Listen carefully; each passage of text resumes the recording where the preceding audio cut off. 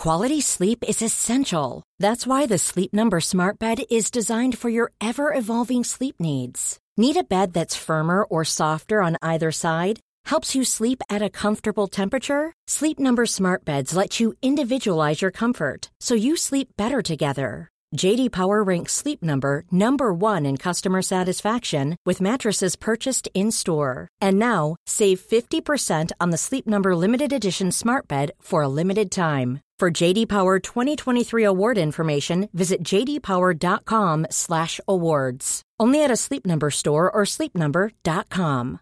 One size fits all seemed like a good idea for clothes. Nice dress. It's a t-shirt. Until you tried it on. Same goes for your healthcare. That's why United Healthcare offers a variety of flexible, budget-friendly coverage for medical, vision, dental, and more. So whether you're between jobs, coming off a parent's plan, or even missed open enrollment, you can find the plan that fits you best. Find out more about United Healthcare coverage at uh1.com. That's uh1.com. One size fits all seemed like a good idea for clothes. Nice dress. It's a t-shirt. Until you tried it on. Same goes for your healthcare. That's why United Healthcare offers a variety of flexible, budget-friendly coverage for medical, vision, dental, and more. So whether you're between jobs, coming off a parent's plan, or even missed open enrollment, you can find the plan that fits you best. Find out more about United Healthcare coverage at uh1.com. That's uh1.com. You are listening to Missed Apex Podcast. We live F1.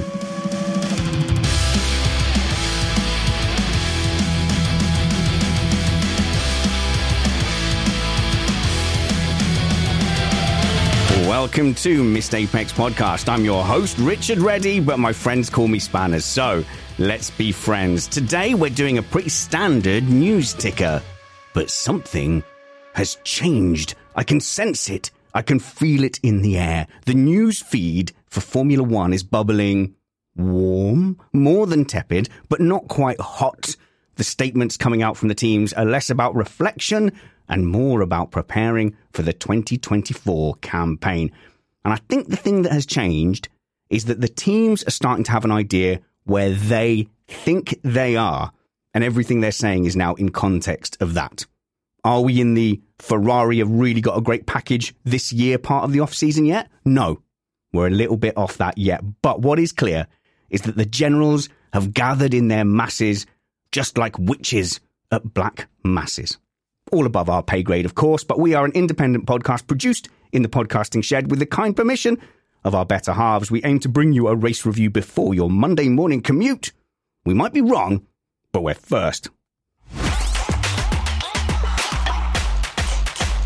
I'm joined by tech tire whisperer Matt. Two rumpets. We don't need no stinking rookies. Have you also matched me by doing a song lyric from a 90s rock anthem? Apparently I have, yes. Sick. Rock anthems are tight. Chris Stevens joins us from the Formula E podcast. Hey, Spanners, your reference there, your Black Sabbath reference, that made me want to do the "What is this that stands before me?" No, so you've taken it from like rock to musicals. Now, can you see why what you've done is wrong? No, that was not a musical. It was another Sabbath song. Is it? Oh, how quickly my Black Sabbath knowledge was exposed bare. Thanks for that. So now, for my next guest, I have to go all the way over to Holland, which you would think would be inconvenient, but it's not. It's barely an inconvenience at all. Hello, Jules. How's it going, Jules? Good evening, Spanners and everyone else. Doing really fine and looking forward to being back on the pod again. Jules Sagers, of course. I nearly called you, your surname just dipped out of my head for a second, and I nearly said, and here's Jules Holland, because you're, of course, from Holland. Our token Dutch person. We found the only person in the whole of the Netherlands that doesn't sport Max Verstappen, but there is a Max Verstappen cap in your background. There is. Why is that, really, Jules? I'm currently seated in my son's bedroom. I see. Yeah. So all the kids, all the young F1 fans in the Netherlands, is it like nearly ubiquitous? They're all Max Verstappen fans? I think so. Yeah, I would say so. I mean, he's when Verstappen came up the ranks, this whole new generation of kids started watching Formula One because a Dutch man is winning, and you know how it is with kids; it appeals to them. So yeah. Yeah, so in the UK, though, obviously we're a bit more spoilt for choice with drivers. I think a lot of the young kids, Chris, including you and your fellow Gen Zs, are all kind of Lando Norris fans because he's the funky, cool young British driver. I know you called me a Gen Z because we were talking about it before the show and how I don't identify with Gen Z very much. But anyway, I'm going to gloss over that because I am a sort of general Lando Norris fan. I think incredibly talented and is a bit more of a character off the track than a lot of other drivers. Sort of an English equivalent to Daniel Ricciardo, I think. Yeah, I suppose a lot of the other guys were a bit more reserved, and I think so. When Lando Norris came onto the scene, the Lewis Hamilton being funny had kind of gone away. So when he tried to he used to make jokes, he used to make outlandish statements. And then I think the press sort of wore him down a little bit and he became very, very PR focused. I think maybe you could look at when he went to Mercedes, you suddenly saw it was all about, I just want to say thank you to the factory. The crowd has been good. It was like this whole checklist. And they he became very neutered in the press. And then Lando Norris came in and he was just doing improv. Him and Daniel Ricciardo could have been on Saturday Night Live. Yeah, he's amazing. And you're right. Well, he's kind of rubbed off from Daniel, hasn't he, when they were teammates? Oh, yes, I forgot they were teammates, yeah. Exactly. But I don't know, I don't think the fact that a nation is only interested in a sport when their country is doing well in it so much applies to the UK and F1, because I think the UK has got such a wide and diverse motorsport history and current activities going on that Formula One is always going to be big in the UK. I mean, it's always going to be bigger when Lewis Hamilton's going for the championship or he's involved in a fight with someone. And I think when Lando Norris eventually starts fighting for a title, that's going to change as well. But, Jules is right. The biggest one we've seen of it was in the Netherlands when Max Verstappen started doing it, because suddenly there was the whole fanatic and they started going down there. They started arriving at Spa and at Red Bull Ring to go and support him as well. Well, this leads us on to one of the topics I was going to cover. I think the first team I want to talk about is Visa Cash App today. So AlphaTauri. But there was a story from an individual called Graham Watson who was being quoted everywhere. Now, I saw it on Planet F1, but it was also in Autosport and several other publications. Not one publication mentioned that he no longer works as AlphaTauri's team manager. But the statements were coming out were quite divisive. They were quite toxic, to be honest. So it starts off fairly well with him saying very nice things about Max Verstappen, who's a driver in that same stable. And he made the comment, Jules, that Max Verstappen single-handedly saved Formula One. And I suppose in your part of the world, it might well feel like that. I don't know if Formula One needed saving, but I think what he meant was that when you look at the further quotes that he put out there, he was actually drawing a comparison between when Max Verstappen went to Red Bull with when Michael Schumacher went from Benetton to Ferrari. And he claimed that when Schumacher made that move, Formula One became immensely popular in Germany, and then he referred to scenes at Hockenheim, while actually those scenes were already there when he was still driving a Benetton, because I think there's this famous picture of these German fans in short jeans and yes. and wearing no shirts and mullets. Yeah, exactly. So I think it's probably not nice to say deluded, but I think he got a bit of the facts mixed up. So I'm not sure if Max saved F1, but I think you should need to agree with Watson when he said that Max Verstappen, he how do you say this? He brought with him this whole new generation of Formula One fans and a different breed of Formula One fans. and you could argue if that breed is, whether you like it or not. But I think he has a point there. And undoubtedly he has done that. So I do wonder how much the effect of now you can't get a cheap ticket for any F1 race in Europe, how much of that is specifically down to Max Verstappen, because they did always say, Spa's a good one to go down to, Monza's a good one to go down to. There'll always be tickets, but the facilities aren't as good. Well, now it's a wave of orange and you can barely get in there. So I do wonder if that would have been, different without Max Verstappen, because at the same time as that happened, we also got the flood of Americans and Drive to Survive viewers. And I think with all of these things, it's like, I don't care how you got into F1, which I think of as my own personal club. There's no gatekeeping as far as we're concerned. However you come in is fine. I think I'm less inclined to care if you're going to disappear when a particular driver goes. So although the Dutch revolution that came in with Max Verstappen, if Max Verstappen retires tomorrow and they're all still here, still loving F1, then absolutely fair play, respect that, Jules. I do get the feeling that there's, both with Verstappen and Hamilton, a big chunk of their fan base is that when they retire, they'll never watch another Formula One race. Probably, very, very likely, especially as the Dutch over here in Holland, we don't have a massive autosport history like, for instance, the English, and we don't have a lot of drivers in F1. I think what Watson may have referred to or wanted to refer to is the online community that Max has brought into the sport. Like, Max is an online gamer. He has an audience there. He connects with this generation of youngsters.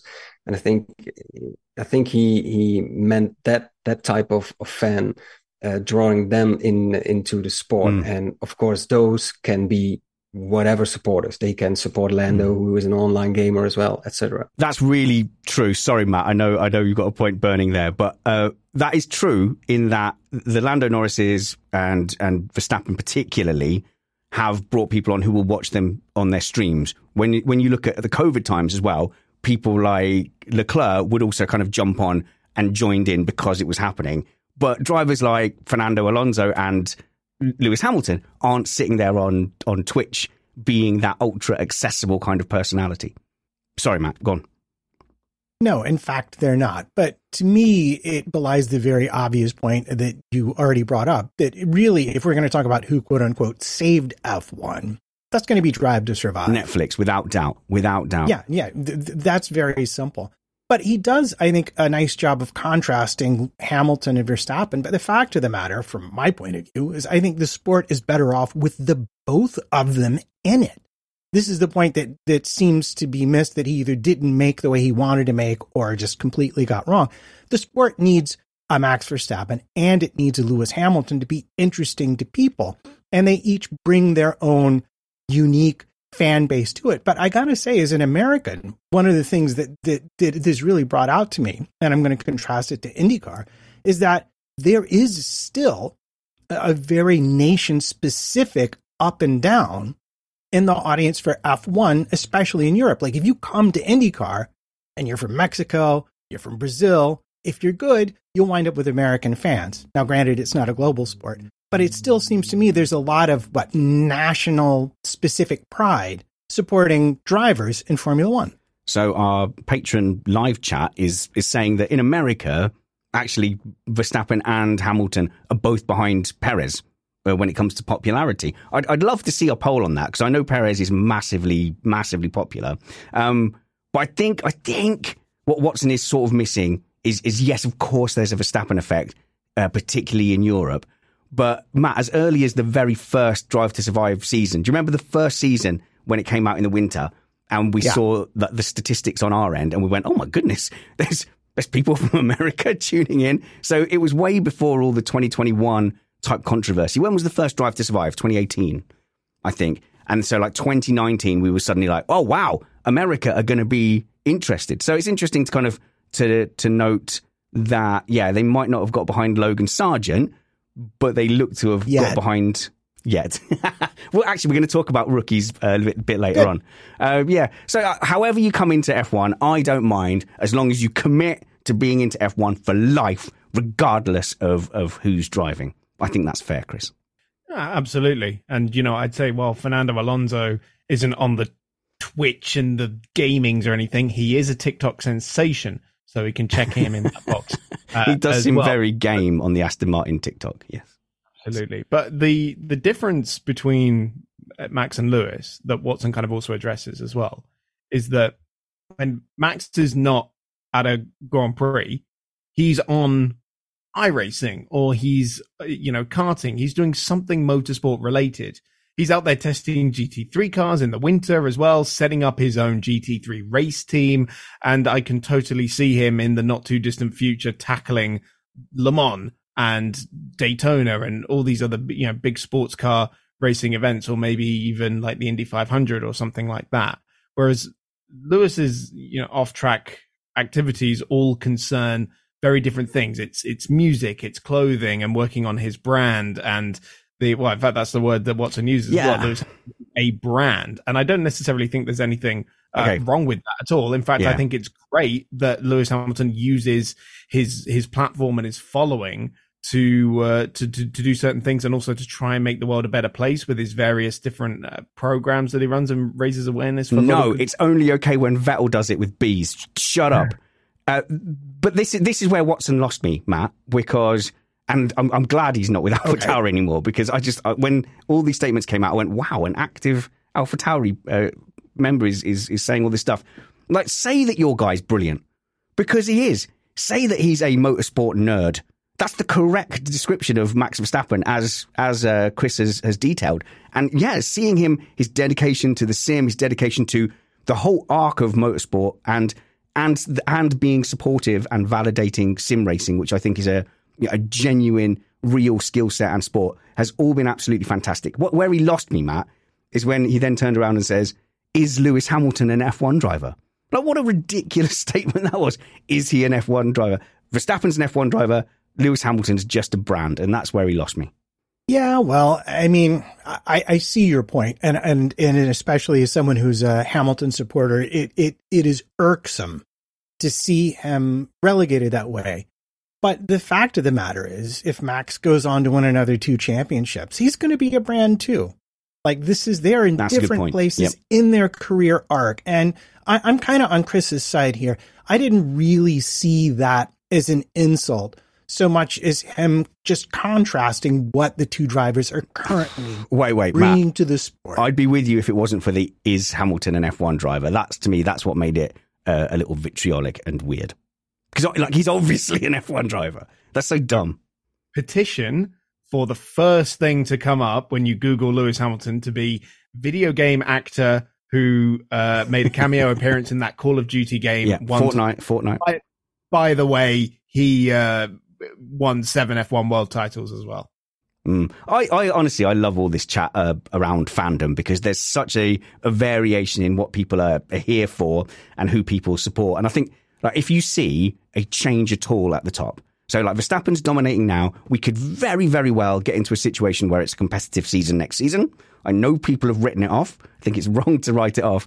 But like, you watch those bubbling fan bases, because if Ferrari even have a sniff of race wins, the Sainz and Leclerc fan bases are at each other's throats. And that's great, because I'm not involved in that one. So obviously, as a Hamilton fan, I'm right in the middle of all the, oh yeah, with Verstappen versus Hamilton. But with the Leclerc-Sainz battle, I can just sit there eating popcorn and enjoy it. But that does, all of that, we should talk about Visa Cash App F1 team more seriously. So obviously, the news of their team name came on the back of McLaren, who have announced that they're calling themselves Cisco, Arrows, Dell, McLaren F1, DP World, OKX, FX, Pro, Mill, Google, BAR Racing F1 team for the 2024 season. So that does make Visa Cash App quite sensible by comparison, Matt. Well, this sent me into a tailspin, because it encapsulates, I mean, while both what's absolutely necessary for teams and what's absolutely tragic. So I actually went and looked up some old names from the past that I thought were better. Would you like to hear a few of them? I would love to hear them. Arrows. Grab them. Arrows is a great name for a Formula One team. But that wasn't a sponsor name, was it? No, I'm not saying they were good teams racing. I'm just saying the names are good. Wow, hang on. Arrows must have been Chris, you're the history person. What was Arrows? Was that a company? I don't actually know much about Arrows. So Arrows was that. All I know about Arrows was that Damon Hill won the championship, got dumped by Williams, went to Arrows, and nearly won the Hungarian Grand Prix. What I will tell you is that Benetton is a clothing brand. Yep. But I mean, we had Tyrrell, we had Wolf, we had Spiker, we had Martini, Ligier. Yeah. Oh, so many BAR, De Tomaso, Eagle, Dan Gurney. Gotta love that. But they could have an Eagle, but instead they got Visa Cash App, insert name here.com, RB. So hang on a minute. So why are we getting so upset about Visa Cash App and Stake F1 when we very clearly had all these brand names in F1 as team names before? The thing is, right, what are we actually going to call it? Because Visa Cash App. First of all, is not actually like the name yet. It hasn't been announced. Well. It was somebody changed an Instagram handle and suddenly it's a talking point.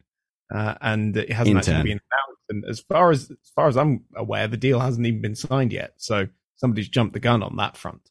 But it is like the Stake thing.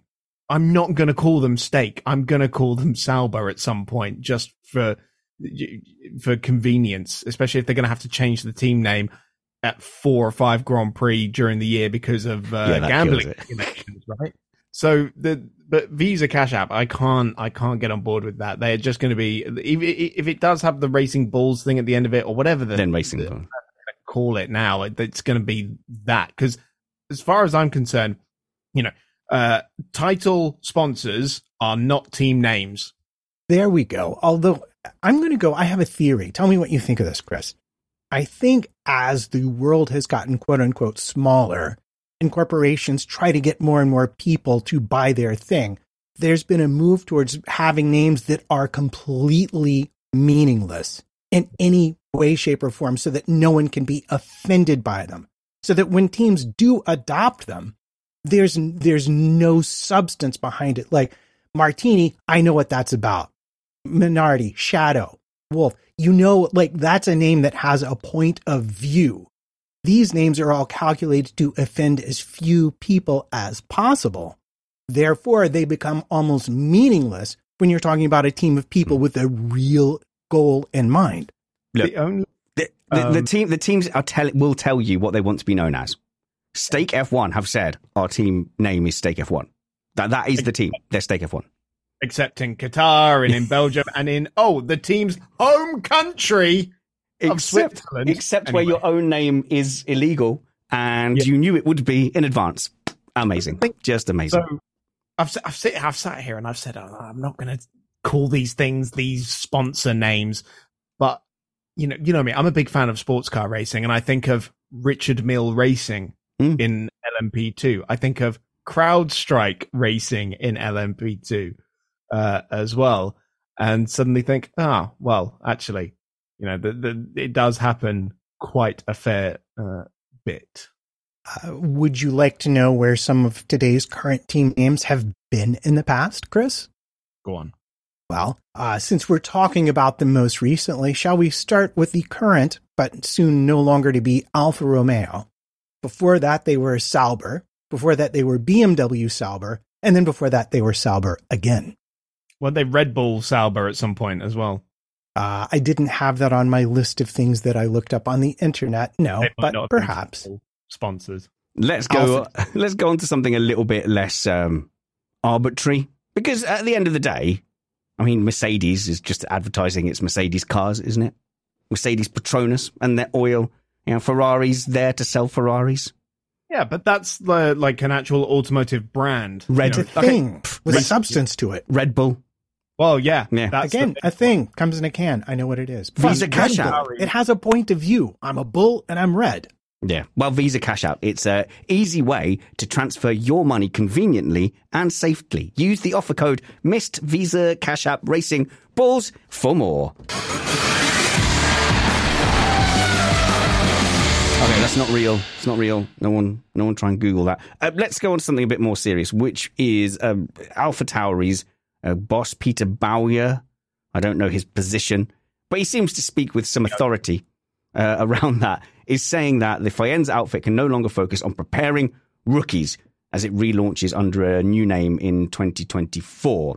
So Sainz says, and honestly, in the meantime, Franz always said, in young drivers need 3 years to be sort of ready for F1. I hate that. That's something Matt, one person agrees with you. Stop dancing. Jeez. All right. Jules, AlphaTauri is the school of Red Bull future drivers. I mean, why are they even resisting it? It's obviously that's the main reason they were there in the first place. I took it as the new investors. So presumably Visa, Cash App, they want results. They don't want to pump money into a team that's not allowed to develop in such a way that it could fight for points that would then be taken from Red Bull's performances. So I understood it as the new investors demanding they try to be the best team they can be instead of trying to be kindergarten for anyone Helmut Marko wants to see in a Formula One car for a while. So this is really part of a larger story that goes back to the death of Dietrich Mateschitz, in my opinion, when ownership became more corporate and a decision had to be made because they had been running AlphaTauri literally as the finishing school for their favored junior drivers or someone else they could pick out of somebody else's academy. And that was fine. But now AlphaTauri, soon to be whatever it's going to be, but we think Visa Cash App is going to have to leave the bedroom, go to college, and learn how to live on its own a little bit more. And I think this is just the tail end of this plan that was put into place to make them more profitable. Yeah, but then they shouldn't have a connection to Red Bull then, should they? If when the two teams were there and one served a purpose to the other, you could kind of justify the fact that Red Bull owned both teams. They're saying, look, we've got so many young drivers in the junior formula, and instead of, we can't just plonk them straight into a world championship winning team. We need that finishing school, as you mentioned. And, they've had Sebastian Vettel, Daniel Ricciardo, Max Verstappen come up through that rank. So it clearly works, right? And it's great because it allows those junior drivers to get up into the into Formula One. It gives them a few years of experience before going to fight for world championships. But then, and I know this is another topic we have, but they're kind of intrinsically linked as well. The fact that other teams are now starting to question the relationship between the two Red Bull teams and how it can be used to benefit the main team. That then becomes a problem if one is being pushed more corporately now, and they're saying, look, this is not a junior team anymore. This is a team standing on its own 2 feet. And the thing is, they have been competitive in the past in terms of the midfield, but you can't have the B team beating the A team. It will never happen. So we talk kind of coyly about this relationship between the two teams, and I always find that a little bit disingenuous. So I don't think you can argue in good faith that there's a close relationship between AlphaTauri and Red Bull. It's the same team. It's completely one organization. I'm not having it, Chris. I'm absolutely not having that there's any discernible delineation between AlphaTauri and Red Bull. If Red Bull says jump, AlphaTauri says how high. They are the same organization. One team owns 4 cars on the grid. Yes, that is a fact, and a Grand Prix. And about a third of the grid as well. But the kind of key difference, it's not like you are in your Red Bull uniform one weekend and then in your AlphaTauri uniform the next. The AlphaTauri team does, in a sense, operate in its own right, whether that is with information provided with, from the other team as well, and whether they swap information back and forth as well. Because I'm sure that somebody at AlphaTauri in the aero department has gone, oh, we should do this. And then maybe that's been passed up the chain of command as well. And, potentially gone to the various different sides of the organization as well. But, in a sense that, yes, they take Red Bull parts, the suspension, the gearbox, the crash structure, etc., which are the parts that you can get off other teams. Because Haas do it with Ferrari, and Williams and Aston Martin take Mercedes gearboxes as well. But the rest of it has to be independent with their own IP, intellectual property. Intellectual property. Yeah. That's what I'm on about. Yeah. So in that sense, they are an independent team. I'm a bit more skeptical than Chris, I'm afraid. I was trying to put it lightly. Yeah.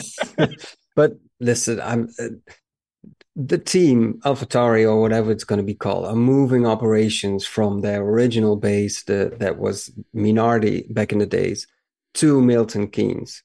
They are going to be sharing a part of their factory. They are co-developing the Ford power unit that is going to be in both cars from 26 on. Red Bull and Toro Rosso, as it was called back then, the first years they ran identical designs of cars. It was like the Ligier in the Benetton Briatore days. They were just identical designs, and it was the case with Toro Rosso as well. So there have been signs all over the years where they are more than just coincidentally owned by the same people. In fact, before Red Bull turned to the Honda power unit, they had it run in the AlphaTauri for a whole season before that, just as a test mule for that power unit. How dare you? That was a complete coincidence that Toro Rosso decided to try the Honda power unit, and then Red Bull did as well. But I'm more on Jules' side of things, to be honest, Matt. Oh, and the crux of it is that the corporate ownership of both teams is the same. And this is, we had an interesting dance between Mercedes and McLaren over this topic. But for Zach Brown, this corporate ownership, the fact that the same company owns two different teams on the grid, is a huge problem. It's a giant red flag. There are too many ways for information to filter back and forth outside of the ever watchful eye of the FIA. Okay, so there are some parts, and I'd like to ask you about them because it's been a long time since we've talked about listed parts in general. But when it comes to aero, there's obviously limited wind tunnel time that's very clearly mandated, and you get less if you did well. There's a bit of a success ballast. So Red Bull will get less this season, Mercedes a little bit less, going all the way down the grid. And you go, okay, well, if their aero philosophies start to converge, then that's a bit of a red flag. So what happens is, okay, they can have the rear suspension, but what if we get to a point where AlphaTauri or Visa Cash App suddenly turn up and they've got a very similar aero concept to the team that they share wind tunnel time and wind tunnel facilities and factories with and share a lot of stuff with? At what point, does that become a problem? Because surely they're two completely different aero development plans with two completely different aero tunnel times. They should come up with a quite a different, concept, shouldn't they? At what point do you go, hang on a minute, are you two? Because you could go, right, Red Bull, you work on the front wing, Visa Cash App, you work on the rear wing. I'll meet you in the canteen, but we're only talking about golf. Yeah, I think the concern here, because let's face it, there is and there continues to be and there will be convergence in this stable set of aerodynamic regulations. And we will see this from Ferrari, from Mercedes, from every other team that is looking at Red Bull and how they've been the most successful.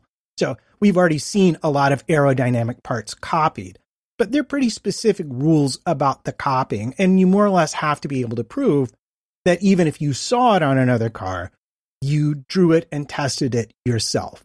I think the concern that Brown has is that the AlphaTauri will essentially be used to go try more extreme parts with perhaps a lower probability of success, that Red Bull will then add once they see how they do in the real world to kind of circumvent the sort of testing restrictions that all the teams do have to live with. And his concern, again, goes to that corporate ownership of both teams. And in fact, I just want to bring up, before we move on, we saw Aston get absolutely nailed for this, for stealing, copying illegally the brake ducts from the Mercedes when it was, were they the green Mercedes or the pink Mercedes? I can't remember which one it was, but you remember where I'm coming from. They will, if they see this, they might well prosecute it, but it's going to be after the fact. So 2 comments here. One, Connor saying, isn't that how it usually goes? You get convergence towards the best team. Absolutely. So the fact that we're a couple of years in to a regulation set sort of ruins the point I'm making. But okay, you could say hypothetically then, let's get to 2026. If they were to then both come out with coincidentally very similar aero concepts in what is a new regulation set, you would kind of go, Now, Weitz in the live chat, well, you'd better start getting proof and making more substantial case, then I think they might do something shady.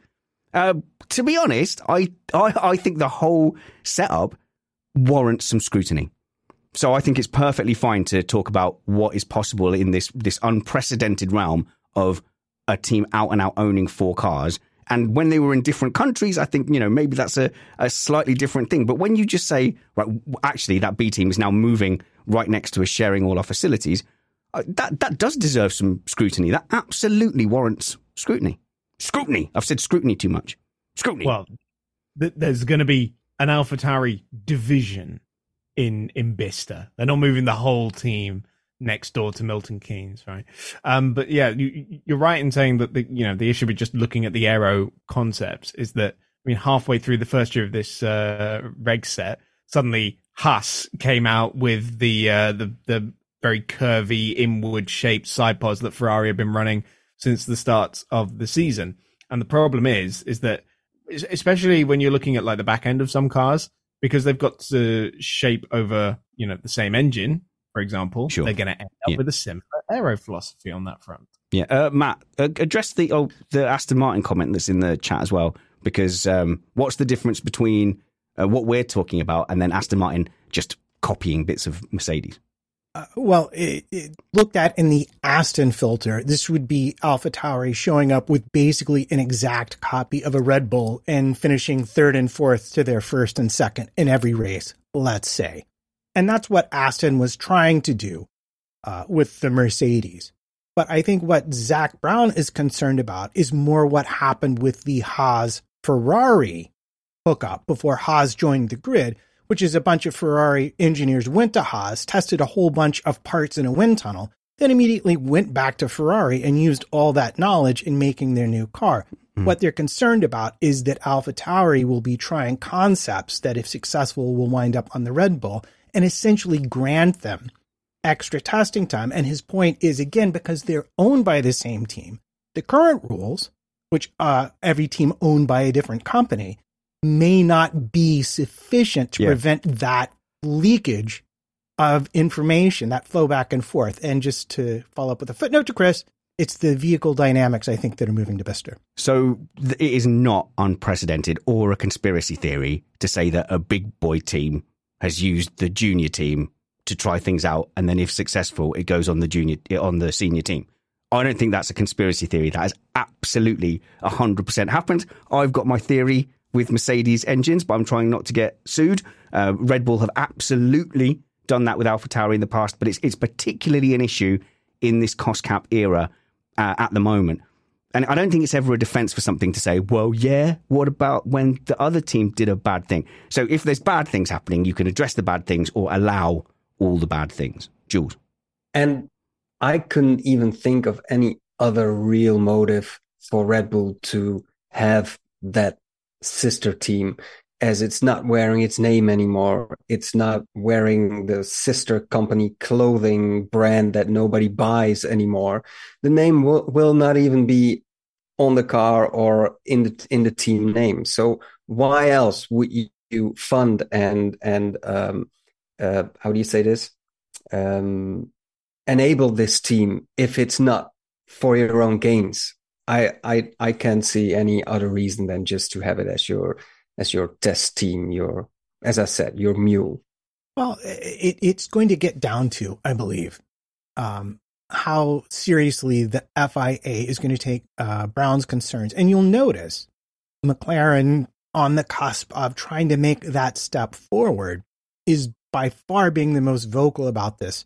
When James Allison talked about it, he was like, oh, well, but we have rules to prevent that. So I don't see how it could be a problem. I mean, it's just seems astonishingly naive to me, but then I'm a New Yorker. So, I'm used to people trying to sell me bridges. I would be concerned about it. I would like to see some new rules promulgated from the FIA and or some better, more sufficient checks to satisfy the concerns that Brown has, because I think they're legitimate. It's always been easy enough to get a specific piece of information from one team to another team if you wanted to do it. But the same ownership just offers you so many more channels that are that much more difficult to scrutinize that I think it is a valid and rational concern. Scrutiny. And by the way, it was Weitzer whose comment I mentioned earlier did say that it is worthy of scrutiny. I misread that slightly. But that, and I think it's fair to say that, you can't make specific accusations without proof. And I don't mean to do that, but I think it's perfectly reasonable for Zach Brown to raise an eyebrow and go, okay, shared facility, same ownership. You've essentially got one corporate entity in one facility with double the wind tunnel time. So we can use the rule of charity and go, everyone there will be dead straight down the board. No one will say anything. No one will move teams mid-season. No gardening leave will be, foregone or whatever. And there'll be no loopholes to get around that. So we're acting on good faith, I think, because that feels like it would be impossible to police. All right, move on. We've spent a lot of time there with Alpha Tauri, I think, Matt. Yeah, we have. Do you want to talk more about the challenges of rookies, or do you want to move on to something else? Do you know what? The only thing that lingers for me out of all of this is do they still have listed parts as the parts that you must make by yourself? Yeah, they do. Okay, do you have perfect recall of that list? No, I don't, okay. But it's going to be pretty much everything that's not going to be a gearbox, suspension parts, and power unit, stuff like that. You can buy wiring looms. A lot of them are third-party too, brake discs, stuff like that. But I think all of your aero parts, brake ducts, things like that, those you have to design entirely on your own, along with the chassis itself, of course. Cool. Then that's that covered for me. I'm going to press a button. There'll be graphics and a music thing, and it's very pro. It's all good, this. So Wolff has extended his own contract. I know this was earlier in the week, but I don't think we've had a chance to discuss this. This is extraordinary for me, Jules. And I know you're Dutch. I don't want to get you into any trouble, but you're a Lewis Hamilton fan as well. I don't mind him. Yep. You don't? I don't mind him. He's okay. He's quite cool. The quote that got me was, I'm staying at Mercedes to beat Red Bull with Lewis Hamilton. And whilst, as Lewis Hamilton fans, you go, hey, good. Well, there's some unfinished business. What is it like if you're George Russell hearing that? I wouldn't be happy if I was George spending my winter holiday and reading that. And you know how it goes in the F1 world. Nothing is said without any meaning, of course. So it's for me, it's clear that Wolff as Hamilton still feel that Abu Dhabi 21 is still something they need to settle, and they want to do together. And but your question is, what does it say about George? I think, first of all, it says that they still believe that Hamilton has got it, and that he's not, as some people think, he's aging and he's losing his edge, etc. But for George, I was thinking, is this maybe because of George? Maybe over. I don't know if this is an English thing, but if you overplay your hand, if you have, I wondered that.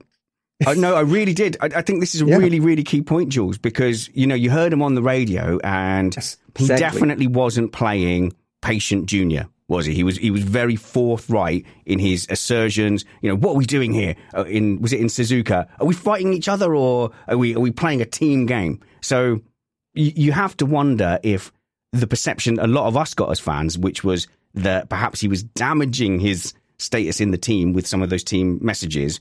Maybe we're not, completely wrong, because it did feel very awkward at times. Yeah, it felt like he was in the latter stages of the season, that he was more occupied profiling himself within that team, positioning himself and trying to guard his position rather than playing the team game. And I can imagine that's that doesn't go down well with someone like Toto, who, and as George knows too, Toto knows Hamilton put in so much effort, especially in 2022, in trying to make something out of that dog of a car. And so I think George may have mistaken how much credits and love, if I may say kudos, that. standing, not love, standing. Yeah. Within that team and with Toto, Lewis has. So to me, this is interesting. And without denigrating George Russell in the slightest, I think if I were at Mercedes, my general take would be, not there yet. Not going to say he's not talented, not going to say he's not capable, but if you look at the timeline, if we're talking about having a minimum of 3 years just to know if the time and money you've invested in a rookie has been worth it, well, then becoming the driver who can win you world championship after world championship is going to be a longer period of time, especially when we consider adjusting to a new team. So I think, without meaning to, Toto spoke a little more truth and was slightly less diplomatic than if you gave him a do-over. He probably would have been a little more careful about how he said what he said. But I don't see it as an insult to Russell. I just see it as a reflection of the reality on the ground at Mercedes at this very second. But everyone knows that I favour, my daughter V over my son Oggy. But you don't just blurt it out over Sunday dinner. Yes, I'm going to be more invested in her education because she's more talented. But you try and keep a lid on that.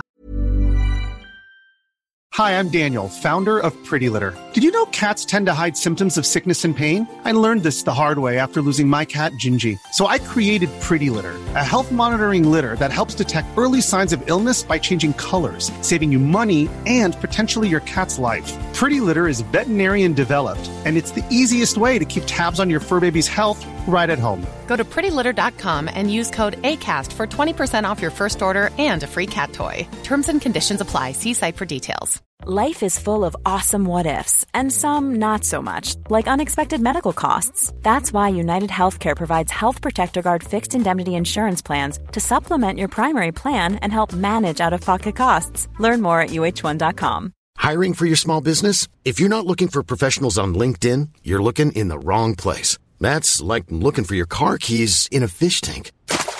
LinkedIn helps you hire professionals you can't find anywhere else, even those who aren't actively searching for a new job but might be open to the perfect role. In a given month, over 70% of LinkedIn users don't even visit other leading job sites. So start looking in the right place. With LinkedIn, you can hire professionals like a professional. Post your free job on linkedin.com/people today. Yeah, do you think he's just spoken a little bit out of turn, Chris? Because maybe internally they didn't quite put it as harshly as that, but externally, I think everyone's jaws dropped at that comment, haven't they? Because they're expecting Mercedes to do what they have done on paper, which is obviously Rosberg equal shout, Bottas equal shout on paper, at least at first, and everyone assumed Russell would get that same kind of equal status straight away. Yeah, no, internally it's not been put forward to put across what some people have said it puts across. It is just a sort of direct reaction to the 2021 season. And obviously George wasn't part of the team then. So that to me, it says more about that season and the race that shall not be named, just so that we don't get a flurry of comments about Abu Dhabi 2021, where Lewis Hamilton was absolutely disgustingly robbed through no fault of Max Verstappen's doing. And that is a scar that needs to be corrected. Come on, Lewis. But I'm neutral.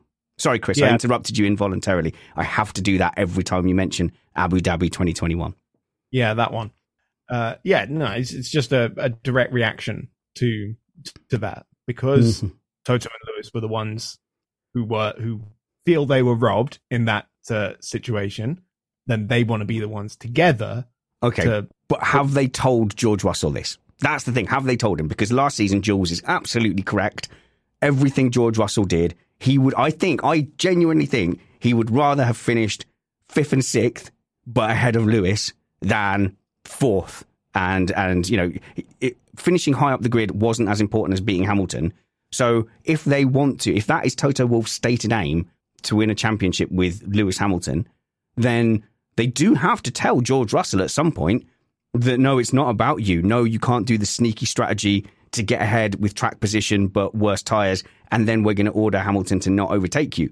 So, have they communicated that to George Russell? I genuinely don't know. But if you're Camp Russell, you've seen the whole day's worth of news cycle with this, I want to beat Red Bull with Lewis Hamilton quote, and that's got to hurt. So it's going to be really interesting to see George Russell's reaction out of the blocks. And actually, I'm surprised, no one's asked him it yet. Or is there going to be, the launch questions? When's the first press conference where someone's going to say, does this mean you're a number 2 driver? Oh, Valentine's Day. Because that's when Mercedes are launching the car. R.I.P. to the guys who've got to work that one. Yeah. Sorry, darling. We know we shan't be going out tonight. I've got to launch an F1 car. Why have they done that? You can't. Thing is, there's so much pressure on family calendars, and every family values those dates very differently. So for us, Mother's Day would get, for example, more than Valentine's Day. So if it was on Mother's Day, I'd be a bit more like, oh, really? Can I take the day off? Valentine's Day doesn't matter to me, but a lot of people will be getting in trouble for having to work Valentine's Day. I'll tell you why. Because if you take 14, right, and you add the year of the number 1 mechanic's cousin's sister's neighbor to that the age they turned in 2014, you get you get hashtag 44. Right. I was trying to follow that for a bit, and then I realized I should give up. Matt, James Allison also being extended. Now, the interesting thing for me here is if you're going to go into the season and then you're handing a contract extension out, a 3-year contract extension out to your technical director, you must be fairly happy with what he's done over the winter. Well, you'd be fairly happy. And you'd also be noting that the pair of them have extended through the first season of the new set of regulations, which might tell you something. But I do want to just point out, I don't think the internal rules between the drivers at Mercedes are going to change in the slightest. They will officially never call Russell a number 2 driver. But the facts on the ground have been what has determined that up until now. And nobody at Mercedes really thinks that's going to change this season. That said, I think it's even bigger because you had Toto Wolff in his interview, not just talking about this, which has grabbed everyone's attention, but he said the following. He said, we're even going to be looking at pit stops and stuff like that. I think they have finally come to grips with the fact that they have fallen behind in a lot of ways. The scales are finally fallen from their eyes. They've had their come to you-know-what moment, and they are going to start turning the ship around. Hang on a minute. Did he actually say even going to be looking at these things, implying that they never looked at that stuff at all? No, and that's what you would take from it. Yeah. No, so our problems are down to the car. Every single one. There's not a single thing to improve in this team other than the car. That is a terrible, terrible attitude to have. Did frankly. You miss the admission a few months back where they said, yeah, we know our pit stops are slow. We just prefer to have slower but more successful ones than put. And I went, what? That thing that's been holding you back from race strategy for years has been on purpose. The thing is, that's an approach, right? Because, let's say Red Bull go for the 1.9 second stop every time and it ends up being 2.2 90% of the time. And then 10% of the time they get a 6-second stop because something goes wrong. And Mercedes will say, well, on average, our 3-second stop will be more successful over the course of a season. That's an approach to take, and it's kind of an endurance racing style of going about racing. I bet if you added up all of Max Verstappen's pit stops, not Perez, they don't seem to care, but if you added up all of his pit stops and all of Hamilton's pit stops, they're going to win over the season, Red Bull. Well, Max probably made fewer of them. No, he's better. He's better at stopping in his marks, isn't he? Because he's better at everything. Yeah. But no, for me, the key thing about this James Allison, it's not just a contract extension. It's a return to the Formula One team. Because even though he's technically been contracted with Mercedes, he's been off doing some Ineos project for the last couple of years. Boats. Interestingly enough, he left aside the Formula One team. Mercedes went for zero pod. was an absolute disaster. And I'm not saying that a Formula One team's technical department revolves around one person. Adrian Newey is not solely responsible for the success of Red Bull over many, many years. And James Allison is not solely responsible for Mercedes' successes. And him leaving is not solely responsible for them falling flat on their faces in the start of this ground effect era. But him coming back to the table in the middle of last year and then immediately saying, ditch zero side pod. Let's do something else. This is now putting his full effort into the 24 car. I feel like this is a step in the right direction. I think Toto Wolff walked into the wind tunnel and he said, are those what I think they are? He's like, yes, Toto, there's two of them. These are side pods. And he collapsed on his knees going, side pods, I've missed you. I never thought I would see you again. And he said, here's a contract. You fill in the bit that says how much money we give you. Let's go. The reality is the side pods cost him 2/10 a lap when they added them to the car. Incorrect. Yes. The lack of side pods is all... James Allison said that. I will yell over you. The lack of side pods was everything. If they turn up with side pods, they're going to win. That's it. He said it cost him 2/10 a lap. That's what James Allison from Mercedes said. You're welcome to believe in your... You're welcome to believe that then they needed the side pods to make other changes. James Allison, that is true. Is a genius, but a filthy liar, because the secret to success is those side pods. But yeah, no, you're absolutely right. I think that if that was causing them to make compromises in a lot of other areas as well. No, Chris, what's Chris gesticulating about? No, yeah, because Matt just said like they needed the side pods to make more improvements. There you go. So it was costing them. It went as far as they possibly could with zero pod. It was never going to get any faster. So yes, while initially they slapped them on there and at first went 2/10 slower, in the grand scheme of things, they're going to be able to shave a second off of that car. That's enough to win. They're going to win. So Chris Stevens says they're going to win. Yeah, go on. Just put that on me. It was really a bad ride height decision that mostly compromised them in terms of their vehicle design. Yeah, no, go on. No, you say things about that, because that I found that fascinating. But James Allison basically said they went conservative on the ride height. And I went, really? That feels a bit like, did they think they had that much in hand that they could do that? Well, they didn't know. They were encouraged by the Brazil showing. So they felt they were worried about the bouncing. The thing that got them the most was the bouncing. And they essentially, and this is interesting because this is a problem where all the problems started fundamentally was they don't seem to be able to model as well the effect of ride height with these ground effect cars as other teams. And so to avoid a bouncing problem and put them in a positive window for setup, they went very conservative with their ride height. But then it turned out nobody else did, and nobody else had that problem. So when they tried to go back down to that ride height, they fundamentally didn't have the correct car to ride it at its lowest ride height. And it's a thing they weren't going to be able to fix until this season. Plus some of the other problems from the zero pods. And you know how these things are all connected. The aero handshake, do your summers. Go ahead. You want them. Aero. No, so it sounds like they've got it all sorted. Good. Okay. I mean, I don't mind as long as everyone has fun. All right, we've got a couple more topics lined up for today, and we have time for them. And we are yet to do a Meet the Panel with Jules Sagers as well. So we're going to get personal and find out about Jules's love of windmills and daffodils and clogs. But not now, not yet. So where do you want to go, Matt? So Aston Martin we want to talk about, but we got quite a lot of feedback from the McLaren kind of versus Mercedes debate. So we were talking about who might do better. I ran a poll on Twitter. Who do you think will be ahead by the summer, Mercedes or McLaren? And what was clear was, whilst most people think that Mercedes will be ahead of McLaren, McLaren fans really, really have their hopes up, like to a much bigger extent than I realised.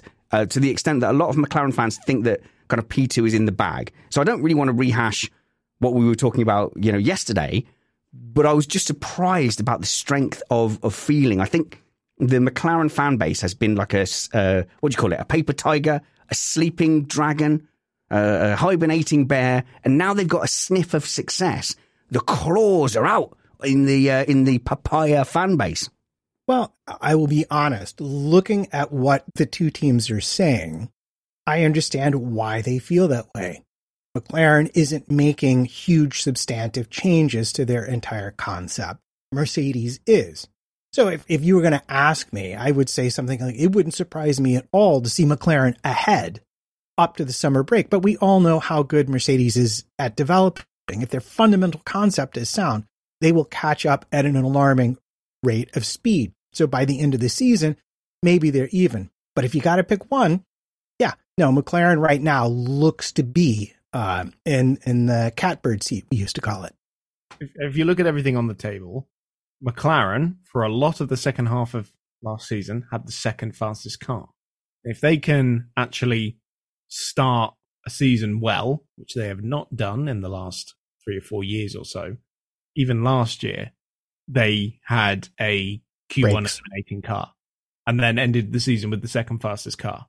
So if they can just start on that kind of that ground that they ended last season with, then I don't see any reason why they wouldn't, be the ones to challenge Red Bull initially in the early stages of the season. But of course, Ferrari have done a lot of work on their car. Of course, Mercedes have done a lot of work on their car as well. So it is a little bit of a lottery, but yeah, the idea that they've got P2 in the Constructors' Championship sealed, yeah, that's a fanciful theory because we've got no clue what's going to happen over the course of the next 11 months. But I could totally see McLaren being the ones to challenge early on. Yeah, I gotta agree with you there, Chris. It of course feels a bit rich, claiming we got second in the back. Of course, it's probably not going to be like that. But given recent history, and if you look at the present rather than the modern history, McLaren are the most likely to bring it to Red Bull. Mercedes have been struggling with their car for the past 2 years, and they couldn't really make big steps with it.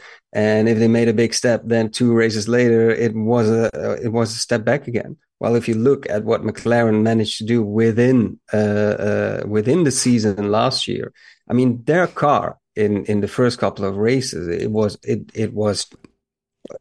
to put it polite, it was a third of a car, and okay.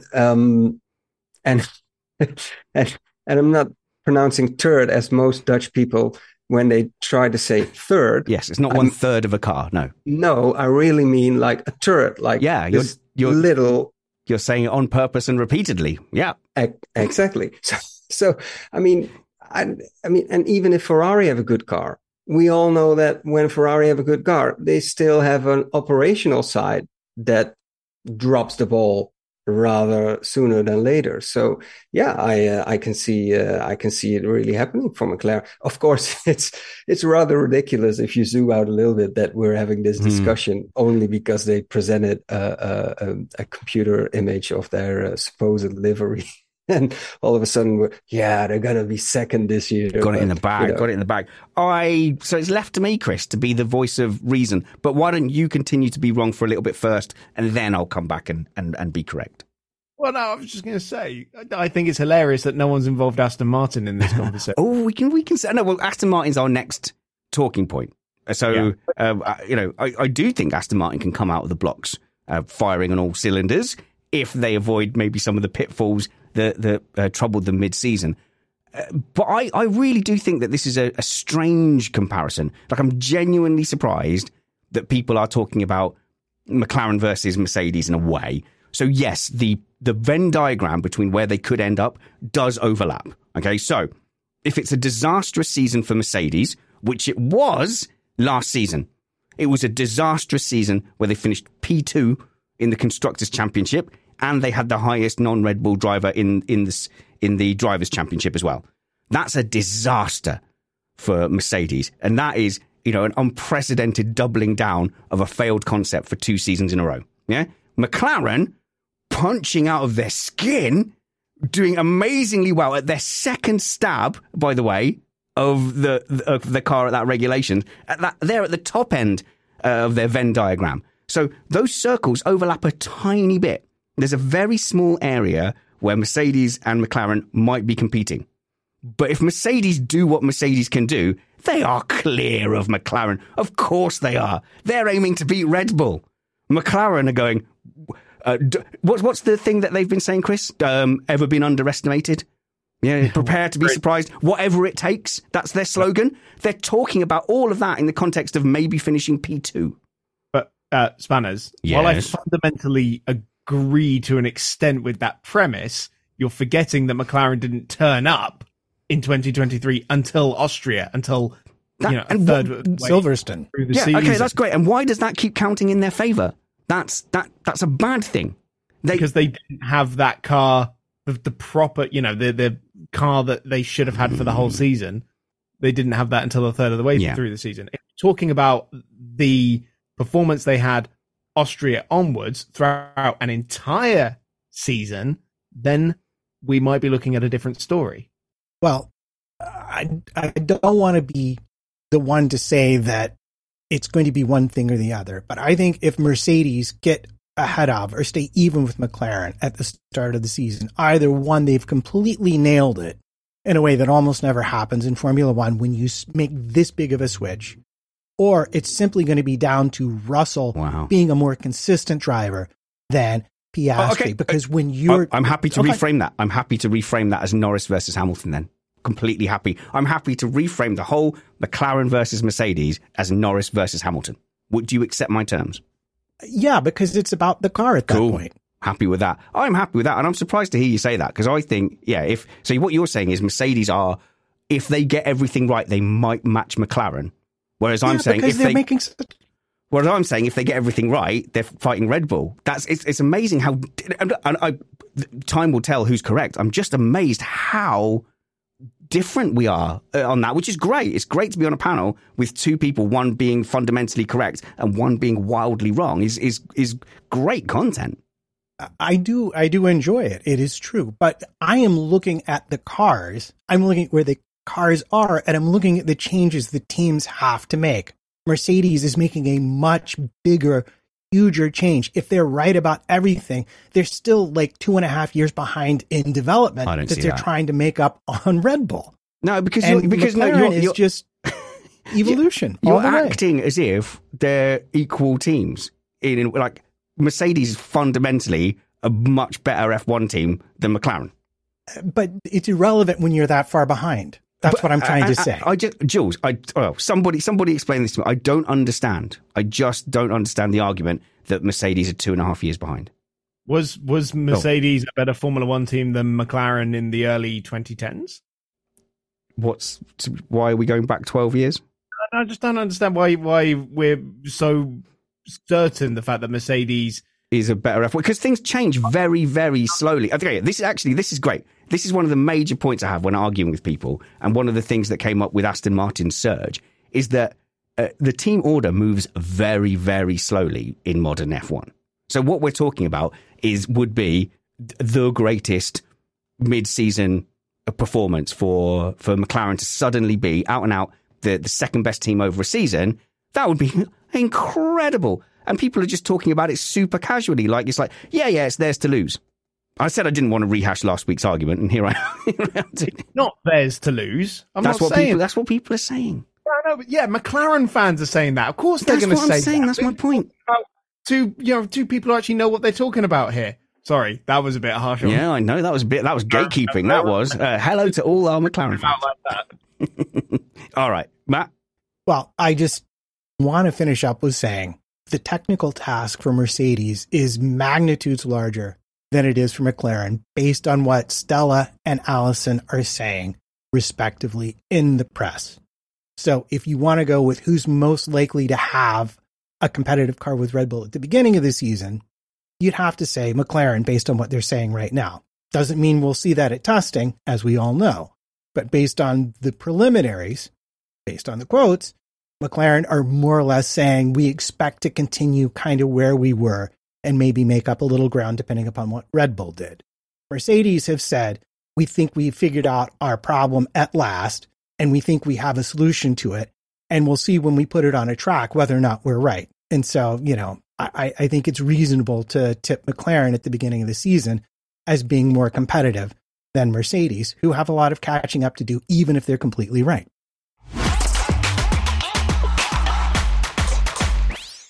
I love it. I love it when there's some disagreement in the ranks, and playing, pundit and playing you are the referee and whose fault is it and guessing where people are going to be is genuinely one of my favorite parts of Formula One. Can we take the logic that we have learned over seasons and apply that to future things? Will people put their money where their mouth is? Should me and Matt come up with some kind of interesting bet? If McLaren don't beat Mercedes next season, I'm the host of Tech Time forever. No, I need to think about that. No, I don't want it. I don't want to win. Yeah. I'm like, yeah. I'd be cheering for McLaren in the end. Okay, great. Well, look, listen, guys, it's the winter off season. We do have a topic left, but I just want to divert slightly to say thank you so much to our patrons. We have had a bit of a first in our Patreon support. I would say we are fundamentally a Patreon supported podcast, patreon.com/MissedApex. This is the first winter where our Patreon support hasn't gone down. So naturally over the winter, people tend to go, oh, there's no F1. I'll stop being a patron and maybe I'll start again in the new season. But we have increased very slightly our patron total that we get from our patrons over the winter, which hopefully is a testament to the fact that, we're still providing some kind of reasonable content and we still have a reasonable community around us, even when there's no racing. So thank you so much to people who have stuck with us over winter. It makes a massive difference. And also thank you to the people who've used our tip jar. We always put a link to the tip jar in the show notes below. And we've had some incredibly generous donations over the winter. And all of those tip jar donations go to our war chest for advertising and promo. So all the other big podcasts get to do promo and advertising. So the Race Media, Stack with Matt and Tommy, all those guys have budgets that they can go out and promote.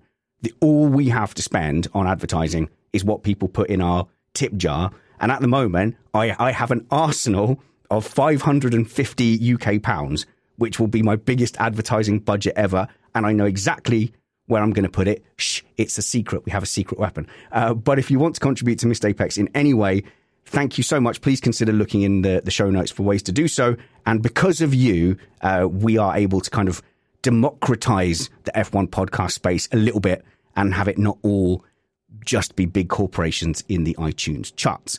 Also, some exciting things. If you're into Formula E, we have a great podcast led by Christina Lee Mace and Chris Stevens, who have been doing a great job on the new Formula E podcast feed. I love the dynamic between you and Christina Lee Mace. The new show that came out on Friday was fantastic, Chris. And I'm really looking forward to the race review on Saturday, which might be the two of you again.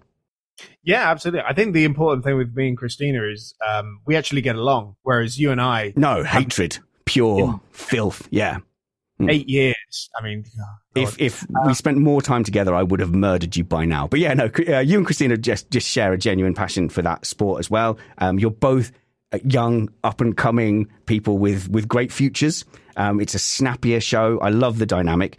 So I hope that continues this season. And Jules, you are heavily involved with the Kyle Power-led MotoGP podcast as well, which is, you did 5 episodes, I think, last season. And you're going to do one next week, I think. Yeah, we're looking to launch again for the coming season.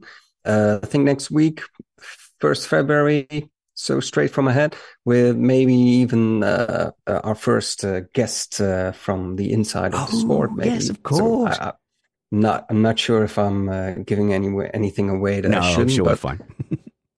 No, but and it's been great because you've been heavily involved in that as well. And it's been really great to see Kyle leading a project too. So super excited about those Missed Apex projects. And let's talk about Aston Martin. All right. Jules, Aston Martin, are they going to do it again? Are they going to rise to the top? Are they going to shake up the Formula One grid? No. Good. Okay. Would you care to elaborate?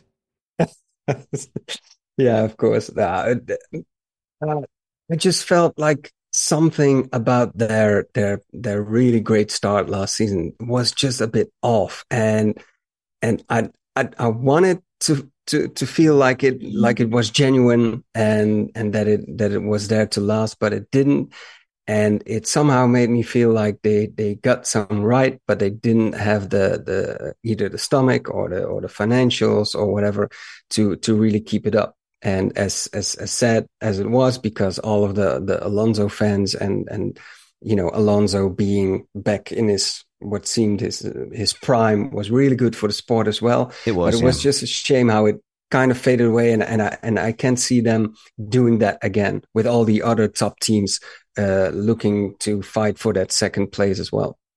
Yeah, well, I mean, I hate to be boring on this topic, but the available evidence suggests, and this is notwithstanding the investment they've gotten, the available evidence suggests that Aston really, once their toys got taken away by the FIA, which we don't absolutely know for sure, but, circumstantially speaking, it was a pretty strong case.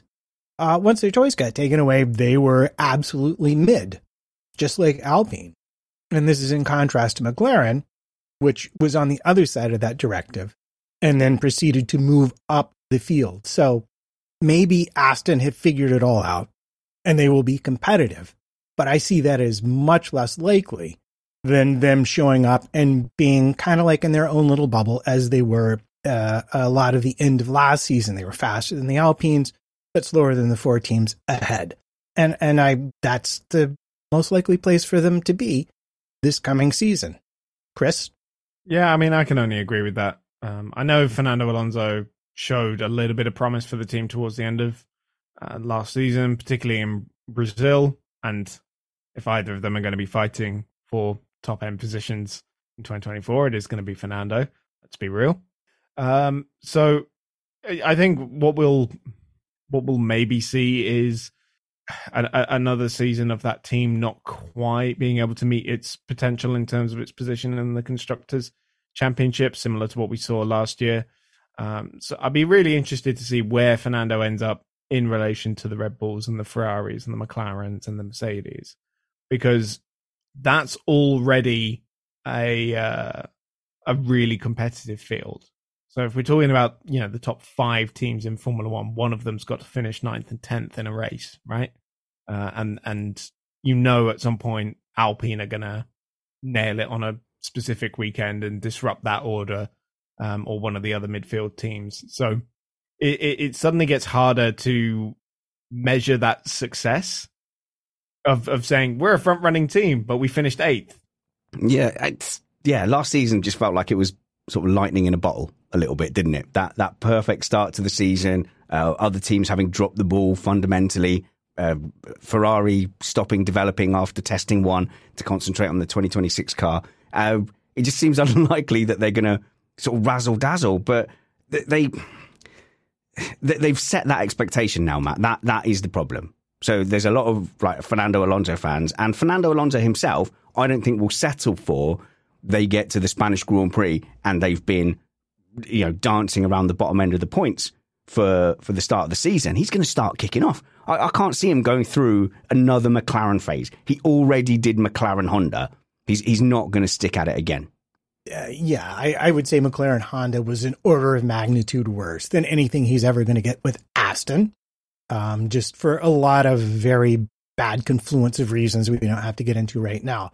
But the curiosity is, as he finishes maybe at best 5th in every second or third race and 7th or 8th in most of the others, this is always the thing with Alonso. This is just like, how long is that fuse really before it goes off? And we know if Aston cannot deliver on their promises, sooner or later, he's going to start letting them know that. And that's, we all wait for that moment with the popcorn, don't we?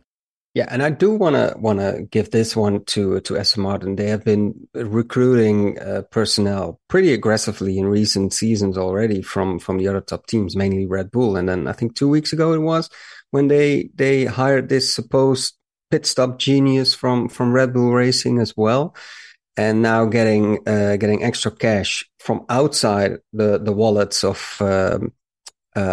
Stroll himself. Yeah. That at least suggests that they are not, thinking, we tried last season and in the end it didn't work out. So whatever. They're still really, really trying to build something here. So that's a positive sign, at least, I think. Now only another really, really great driver next to Alonso, and could really happen for them. Well, the other interesting thing here is, do you think with this new infusion of cash from Arctos, do we think that Stroll is maybe beginning to look for the exit on this project? Quiet quitting. That was my first instinct when I heard about that, Matt. You go, all right, well, why is someone who has come in, taken complete control of it, been very dominating, very authoritative with his big face. He's got such a big face. Can't get over how big and authoritative his face is. Just a huge... Hasn't he got a big face? Just the kind of face that leads people. But to then relinquish a little bit of that control makes you go, oh, okay, is this the beginning of the end? Because... yeah, Lance Stroll did not look in a good way. He didn't look like he had, potential future world champion written all over him. Or would Mike Crack indeed say that the sale of some of Aston Martin, in fact, proves how committed Lawrence Stroll is to Aston Martin? Chris, you looked most cynically at me and you did kind of like a lip rise thing. Yeah, I got the reference. Yes, from the joke I did. Okay, good. Well, I wouldn't be surprised if that is the first sign of going out, because I don't believe that if Lance Stroll leaves and quits F1, Lawrence Stroll might nominally be in charge for a little while, but he's not going to be on the edge of his seat week in, week out. He's not going to be at the bottom of podiums.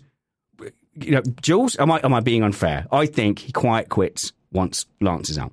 Yeah, no, and I was just thinking, what would be a more kind way to Lance to end this? Is it for Big Papa Stroll to stay on as long, to leave the team no choice but to say goodbye to Lance, and that would be really painful? Or would the nice scenario be, Lawrence quits the team, he sells it or whatever, and because of that, Lance follows him to the exit door? I think it will be less painful, the second scenario. So maybe this is the first step towards it, because obviously, of course, Lawrence knows he can't go on like this for another 5 years with his son in that seat, because it doesn't make any sense. What if the Stroll male gene makes your face get bigger over time? So Lance Stroll has a normal size head now, but they know that it won't fit into a race helmet as he adopts his father's big Titan Goliath face. I think the news headline will be Lance Stroll leaves F1 for aero reasons. That's the one. Chris Stevens. They should put him on the hypercar program or Le Mans, because that's what Aston Martin has got in the works for 2025. That's his last year in F1 now. On a season where he's unquestionably cost the team a position in the World Constructors' Championship. So do another year of F1 with him. Hypercar project comes around, stick him in that, and he can very easily go and win Le Mans. From Alonso's point of view, he now knows without a doubt, Matt, that he is much, much better than Lance Stroll. The potential that he showed against Verstappen is not against Vettel, sorry, is not a worry for him. I think here he can now go on like he did with Kimi Räikkönen. Once he knows he's got the upper hand, I think his PR is going to change a lot. I think it's going to be less, I've been looking out for Lance. I saw that he lost his rear end. I was looking at the big screen and my heart was all aflutter. Please tell me that my little Lance is okay. That will change to highlighting here's my first prediction for 2024 then. You will see Fernando Alonso highlighting the difference in performance between him and Lance Stroll. He can't help but do that because, he's a better driver. What I would say about this whole quiet quitting thing, I think you're probably right. But Lawrence is a clever business person. And no one in their right mind is going to let go of this team until they get to 2026 and screw a Honda power unit into the back of it, because anything could happen when the regulations change. That is a good point. So this is like he's greasing the wheels. He's laying his, he's getting ready to head for the exits, but I don't think he's quite ready to get up out of that seat just yet, because 26 is pretty close and it's a real opportunity if they get it right and everybody else gets it wrong with the power unit. Fernando will not be racing that 2020. He's so old. You don't think so? Oh, he totally will. Quite confident in saying that. I think in 2025, we're very likely to lose both Lewis Hamilton and Fernando Alonso. And there's an outside shot of Max Verstappen saying, "Oh, I'm kind of bored of winning all the F1 titles now. I want to go and do Le Mans or something like that." Really? That's when there are so many big. Where do these young people get these ideas from? Okay, Spanners? You're absolutely right, Chris. So Fernando Alonso is 42 years old. Okay, I'm 43. I'm not saying that I'm as fit as Fernando Alonso, but I thought I had a really good fitness day the other day. I went swimming, did a workout, went for a jog with my son. I have spent a lot of today on the ground, like a fair bit of today just on the ground. Yet the body, there's a cumulative wear on the body. It just cannot go forever. So we're talking about Fernando Alonso still being competitive at 45. I can't see that or see any good reason why a 45-year-old would want to do that. Move on with your life. It's time to get the acrylics out, start your watercolors. Secondly, there's an interesting thing about Max Verstappen is, and it nearly came up when we were comparing him to Sebastian Vettel's career with Dan last week, which is I cannot see Verstappen going through a McLaren Honda phase, for example. He's on this run now. He could win 4 titles. He could win 5 titles. If they come out of the regulation set and they're solidly, a bit Ferrari-ish about things, I think Verstappen, and I would not object to that, might go, this isn't really the place for me. Do I want to hang around for that next regulation set to change? Lewis Hamilton had to wait between 2018 and 2014. I don't think Verstappen will spend 6 years of his life doing that. He's got other interests. He's got other things he wants to do. 2008 and 2000. What did I say? 2018. Oh, okay, 2008. Okay, everyone knows. Won his first world title in 2018. Yeah. So I don't see Verstappen having that same kind of, I'll graft in the midfield again. Because to be fair, he already did that midfield graft and that rise up to the top. I think it's reasonable to then after 10 years go, the 5 titles. Yeah. That'll do. So, you're right. In 2026, we could have a very different... Who's going to win the 2026 championship then, Chris? Oh, Lando Norris. Not Antonelli. No, he won't be. No, not really. You put me on this. Do you know what? It entirely depends. It entirely depends if they're going to bother sticking him in a Williams for a year. If you don't know who Kimi Antonelli is, he's going to be a rookie in F2 this year. Probably one of the most hotly anticipated young drivers currently in the junior formula right now, Mercedes junior as well. And if he wins the F2 title this year, then Mercedes has got a problem because he's not allowed to stay in F2. So they'll either stick him on the sidelines in Mercedes for a year and then put him in the car in 26, or maybe they'll do a year with him in the Williams. Yeah, that's an interesting one. Well, I tell you what, we'll do that when we get more bored towards the off season. We'll predict the entire 2026 season, Chris. That's what we'll do. Round 3. We'll do that. 31 days to testing. Yeah, it's nearly upon us actually, which is why I want to make sure we get through all of our Meet the Panel segments. So, Jules Sagers, hello. The show is effectively over from a news point of view, but I love all of these people that are on the panel. And every week when we've done a Meet the Panel, I have got excited. So when we started off with Catman and Chris, with the now infamous bird story in Chris's house, the bird in Chris's house, I was, these are, Chris is one of the longest serving Missed Apex people. So's Chris Catman Turner as well. And then when we had Alex on, I was brilliant. Every single week you go, no, these are actually my favorite people. But Jules, you very much fall into the Chris Catman Turner category in that you're a grown up as well, a little older than me and a proper dad and everything. Yeah, I am. Well, at least I try very hard to be proper dad. Yeah, it's hard. You're in the same zone as me, so you've got little ones, same age as me. Before teens, pre-teens. 11 and 13. Yeah, 11 and exactly the same as me. So there's upsides to that because they can poop by themselves at that age. You can walk out of the door and they won't just die from lack of you giving them crisps. So you and I are in that same boat where we're just starting to get a little bit of independence back, but it's still enough that, you struggle to commit to doing a huge amount of shows. Yeah, surely. And not only because of that, but indeed. I mean, they are self-supportive in some ways, and in other ways they can do without me still. And secretly, I love that. So I'm cherishing those years that I have that from them. Well, whenever they go like, Dad, how I got this thing stuck in the blinds, please help me. Or as I got the other day, Dad, I did this thing to this roll of cling film.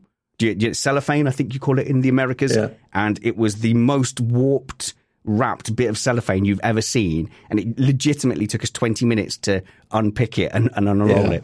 But yes, but just I don't like to think about people when they're not doing Missed Apex things, but you have a proper life and a proper job. You're a full up, grown up university lecturer is it in journalism? Yeah.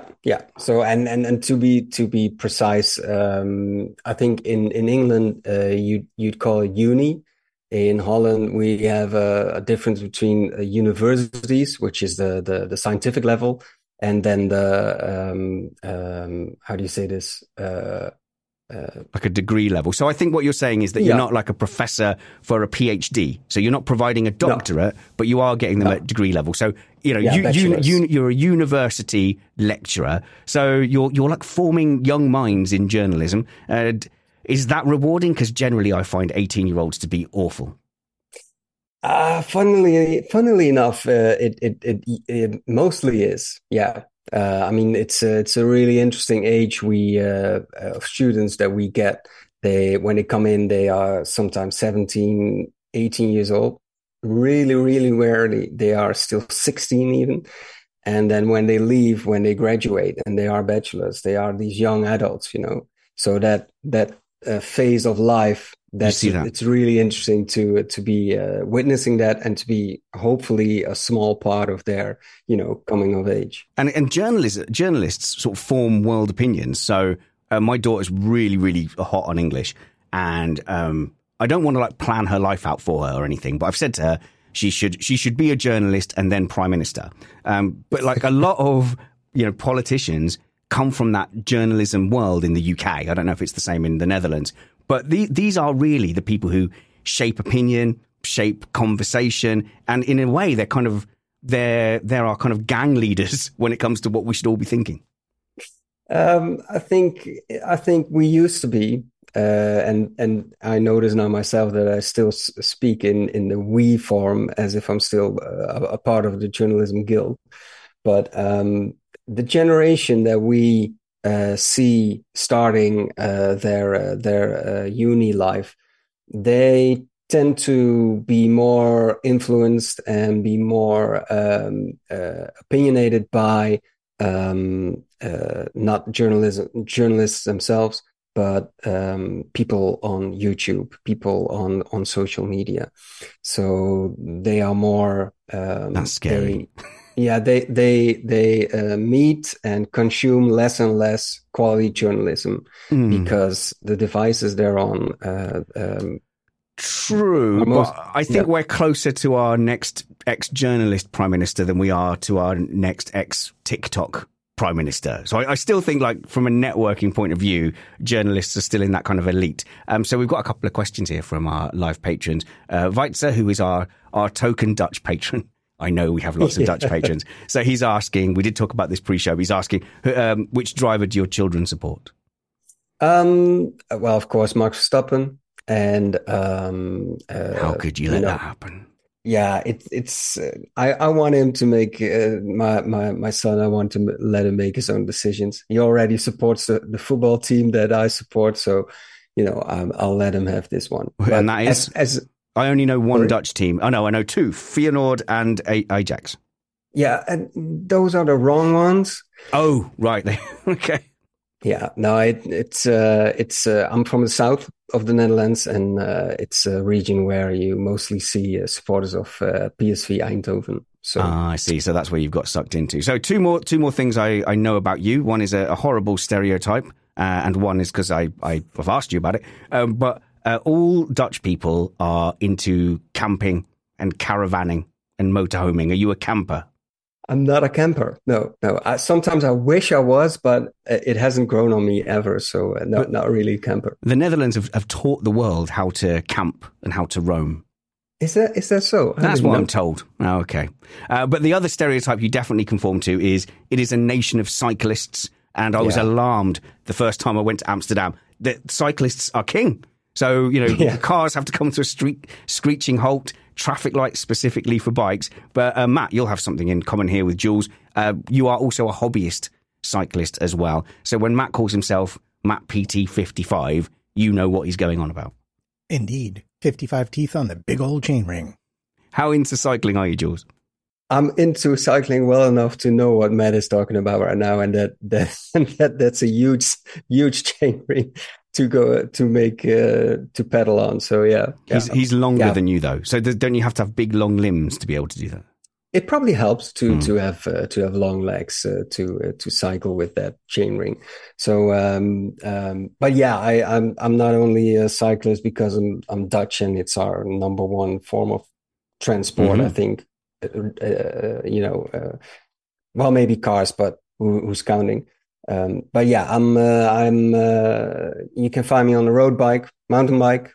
I really love that, just to go out and be, escape the city. And we have a lot of how do you say this, trails and places you can go cycling. And the rural country.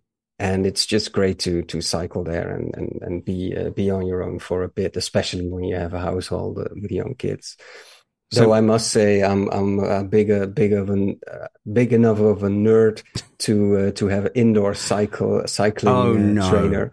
Really? Yep. Matt, you can't approve of that. That sounds horrendous. I only approve if they're rollers, because you can fall off rollers.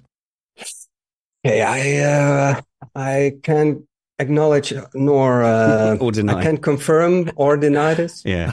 Next question. I have to admit, I much prefer, I did go through a phase, an early midlife crisis of road cycling, and I much prefer going off-road just because you're not at the mercy of traffic. So I think me and Matt, if we go out and go, right, we're going to go to somewhere half an hour away, we're risking our lives on the roads. Whereas in Holland, it's much more set up for that.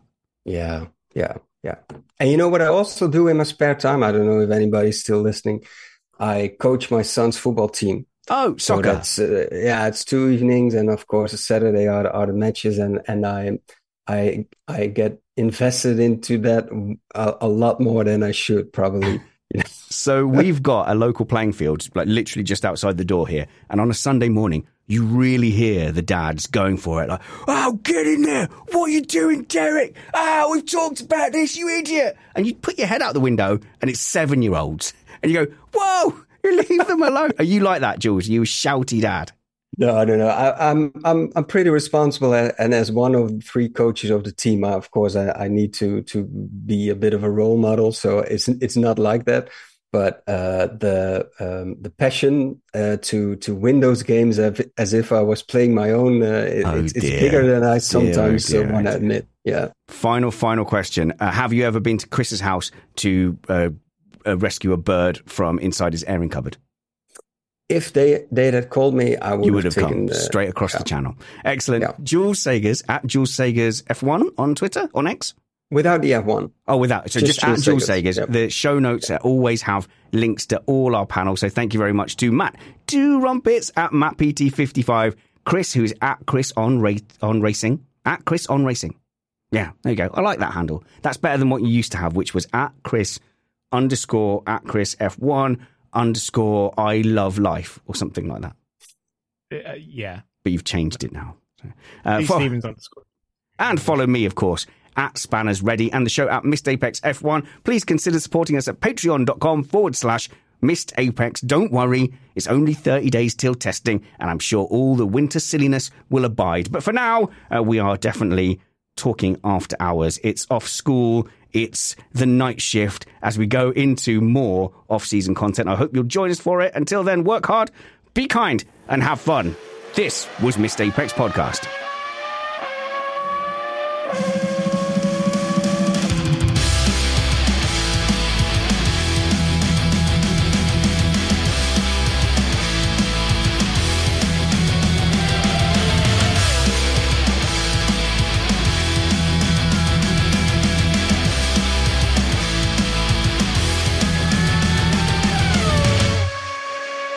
Matt, no, I've got to interrupt because you shared with me personal information, and now I want to tell everyone. Okay, fine. You just said that one of your students' parents listens to Missed Apex Podcast and accused you of having a British accent, which is hilarious because I genuinely think we've ruined you. Like you even say maths instead of math and everything. I argued back that I use British words, but I do not have a British accent on this show. I think you might still have pretty spent American. too much time because you can never tell. When you move to a town, you think, "Oh, I've kept my accent." Then you go back home, and everybody like gives you grief. So I went home with my I was his best man, my mate John. He was from somewhere in Scotland. It's all the same, and he went home, and his dad was going mad at him. Why are you speaking English at me? Don't you talk English to me? And I could see him be like, oh, no, sorry, Dad. Oh, no, let me get my claymore. And he got this big 6-foot sword out. And we spent time drinking whiskey and swinging a claymore sword about. And he was like forgiven. And I couldn't understand him by the end of the night. And then we head back down south and he talks all proper again. Yeah, well, it is a problem when you hang out too much and you start to pick up on the local accent a bit. But I don't think I've lost my American accent just yet. Right. No one's going to argue? Okay, fine. I agree with Matt. Matt doesn't sound British at all. Thank you. I sound more Dutch than British, right, Jules? Very, very much so. Well, even Jules doesn't sound really Dutch enough to me. Where's the stereotypes? Where's the the Dutch-speaking English don't sound like Gold member from Austin Powers. Yeah, it's really disappointing. Where's my smoking a sausage? Where's that?